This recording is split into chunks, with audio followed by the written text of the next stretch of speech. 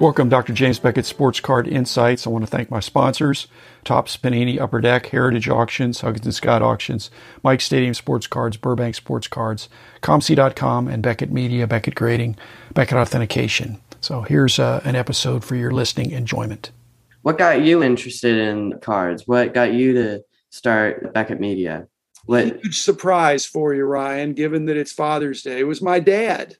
Wow. My dad had been a collector. And every time I get these questions, I think is a different way to answer it. Number one, my dad had collected when he was a kid. And so he bought me my first pack of cards, and it was a penny. But secondly, the way you put it, the question is that my dad was in corporate America, working his way up the ladder in management for about 25 years. So I was probably in college when he got off the ladder and became more of an entrepreneur. And that really impacted me because up to that point, I'd only known that you just go to college, you get out of college, you get a job, and you just work somewhere. And I was on that track to do that. And my dad said, no, there's also the option of starting your own company. And so my dad did that. And probably just you're observing your dad and his good habits. I'm watching my dad and saying, that's one of the characteristics of an entrepreneur. I can do that. I can do that. I could start something. I can make it work. It's going to be hard work, but I can do this. Yeah. And so I thank my dad for that, for buying my first pack and for showing me the entrepreneurial way. Okay, Ray. All right, Dr. James Beckett, in your lifetime, what haven't you experienced that you're hoping to experience in a peaceful death? I know you've done. I want to die in my sleep when I hit 100 or something, but no, I don't really have goals as much as I want to be going in the right direction. And so I think I am going in the right direction, even though the bittersweet part of that means my collection of cards needs to shrink. And I don't like that. Right. The first half of your life, you're accumulating. And then the second half of your life, you're saying, yeah, I got a lot of stuff here. I need to have less because you can't take it with you. So that's like a perverse reverse goal of a desire to have less. But because I am in a community, as your word there, Ray, I want to get the stuff that I am no longer going to have in the hands of other people who really appreciate it. So I don't want to dump it. I don't want to flip it. I want to package it up in a way that somebody's going to say, hey, I'm really going to take care of this collection or this portion of it. Okay, my question for both of y'all.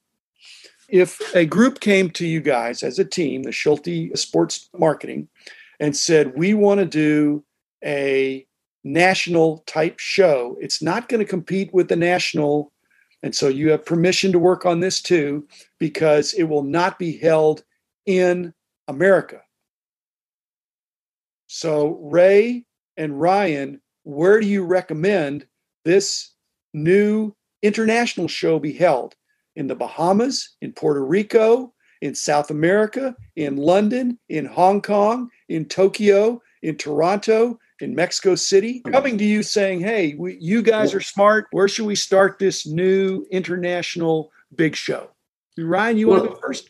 Sure, yeah. I would say it really depends on what you're looking for. Are you looking for a show that's primarily based around soccer? Because then Europe is probably the best answer. Or basketball. China, they love the NBA. Or you could say baseball. You could do any of the Latin countries. Korea, baseball is pretty much universal in Korea and a lot of the Latin countries. So there's plenty of places you could do. It's just, what are you looking for? I'm sensing your father's optimism in your looking at this, because it'd be really difficult, but you're throwing out some good ideas there, Ryan. Thank you.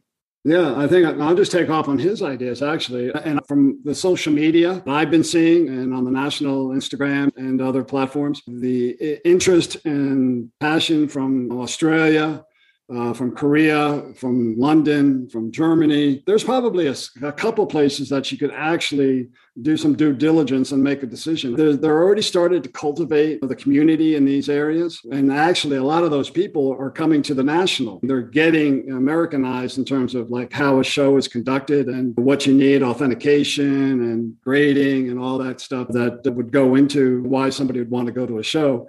there's a few great options. In Australia, I know the people that are down in Australia. I know they work really hard and have had great success in the brick and mortar stores and the distribution. I know London's already had some pop culture type shows. I think with everything developing, all the money, all the interest, all the influencers coming in from out of the country, I actually expect that to happen definitely within the next 5 years. But again, just to finish that off, you've been in it so much that you understand it's a lot of work, but it can be done. But it can't be done for next spring. No. It can't be done for next summer. You'd need a couple of years of lead time. My point is that a lot of the stuff, Ryan, that your dad does is behind the scenes. People don't see it, but there's a lot of things that have to happen to have a successful show. Being a brand advisor, the brand doesn't want to be embarrassed to have a show. Talk about shows, the magnitude of the National. It's a battleship. You just can't make that turn. It takes a long time. And there's so many things that people don't even realize. Right now, we've got like 150 exhibitors on the waiting list, and we've got more sales online than we've ever had before. Ray, what happens if there's 200,000 people that show up in Atlantic City? Do you have a crowd control problem? Do you have a fire marshal problem? It'd be an embarrassment of riches.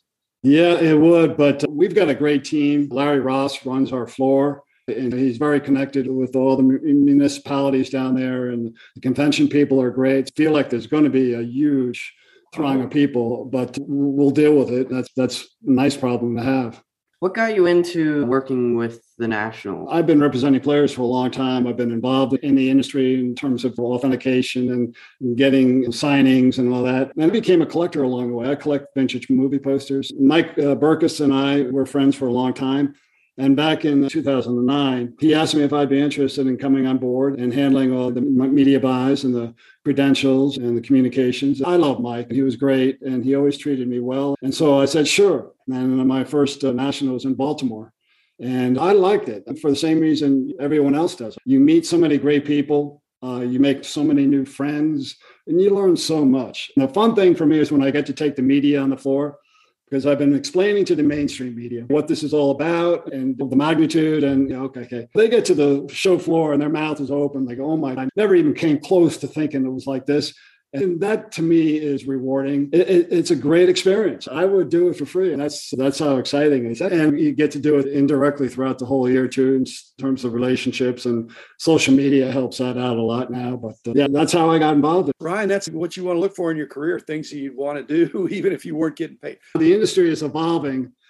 What do you see in your crystal ball going forward? How are we going to grow with all the industry changes? What's your perception going forward? Well, it's a very unregulated industry. It's not a monopoly, but there's one entity that is going to make most of the cards going forward, and it's Fanatics. And they're in the position of being like the Fed, or they've got to regulate the interest rates or the interest in the category and not let it get overheated, but to turn up the temperature.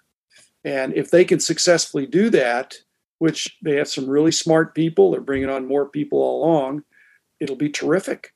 It's good to have twice as many collectors, but we need to have less than twice as many cards. Mm-hmm. Otherwise, we'll lose the aspect of collectability. You can't have 3 times as many cards and twice as many collectors, even though twice as many collectors is great. So they need to have some restraint. And if they do that, and it's hard to have restraint, Ryan, or anybody, when that restraint means you're going to make less money this year than you otherwise could, in hopes that you're going to have an income stream that's going to be solid for many years to come. Yeah. So if they don't goose it too much, this could be a really good ride for a long time. The manufacturers will benefit, the National will benefit, every card shop will benefit, and collectors will benefit. They'll have more people to trade with. Again, as Ray says, it's going to be a larger and larger and enthusiastic community. I was trying to explain to Ryan that you are the original influencer. And with everything going through like our industry right now, with all the influencers that are out there, and I've seen they give you respect in terms of what you've accomplished. Do you feel like you have a role going forward now in terms of what you can possibly add to the value of the industry? If I had a brand advisor. Yeah. Through that. But in the meantime, my brand is the 20th century, and that's okay with me. I'm going to be the old guard. I'm going to be the sage. I'm going to be the older guy that tells you the way it was. And yet, in my podcast, for those who listen, know that I'm trying to stay current as well. And if I do, I'll have some level of audience, but I'm never going to have the big megaphone like I used to have, and that's okay. My goal is to influence the influencers now. There's other influencers out there that have huge followings of people their own age, and if I can influence them, then I'm satisfied with it. Okay, last question. What about a cruise ship national card show? Okay, it costs you X dollars to get your berth. You're going to be captive. It's going to be like trade night every night. All the food and drink is, you pay one price, you get your cabin, and every cabin has a safe in it. Protect your cards, and you just sail around to some cool places, and you have your meals and your evening programs and all the stuff with other collectors. There's some entertainment, there's speakers, there's seminars. It's a captive audience. It's a cruise ship national. It's funny you say that, because a few years ago, and Bill Sutherland at Beckett, he actually sat me down and went through the whole thing about going on the industry summit on a cruise ship. And he did all his due diligence, and he went through everything. And he was very excited about it. We couldn't pull it off, but especially in today's world, I think that's extremely possible. I think a number of people could be able to afford that. I'm all for new experiences. I love all these new shows coming out, and some of them are a little bit more in tune with like Comic-Con. And that's okay. For me, that's okay. If that's what it takes, again, to get you to come to an event or a show, it's fine with me. But I could see that happening. Absolutely. I don't think it's reasonable, because something I saw at the convention, not everyone wants to be there. For example, if the cruise was 5 days, not everyone wants to be there 5 days. So then you would have a much smaller audience where it would probably be more dealers than people buying. Also, like, for example, families. Let's say there was a lot of people coming.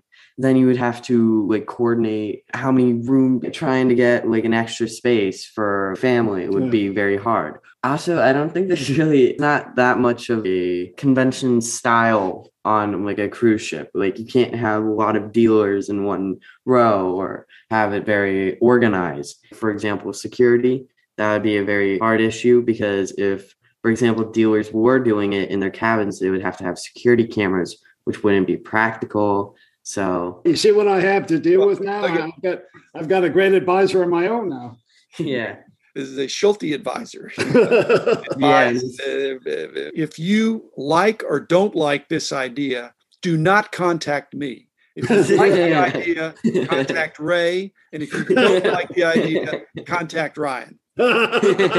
Ryan, every problem that you brought up is in life. Every problem is an opportunity. We'll see, but it's a little bit impractical. I'm not denying, but it's kind of like the international thing. If somebody had a couple years to work on it and the right people got behind it, and you had some celebrities, I don't think it's going to happen anytime soon, but it's fun to pontificate about it. Ryan, don't spend a lot of time on that. It's a stretch, but thanks, guys. And I look forward to meeting you in person, Ryan, at the show, because I'll be there. I've made every one of the nationals, and I love it. I know they're Ray's people, and they're going to be your people. They're a bit quirky sometimes, but they love sports, they love cards and memorabilia and stuff like that. So great fun and a great ride. So Ray and Ryan, very much. We appreciate it too. Thank you for having us. You bet. Okay.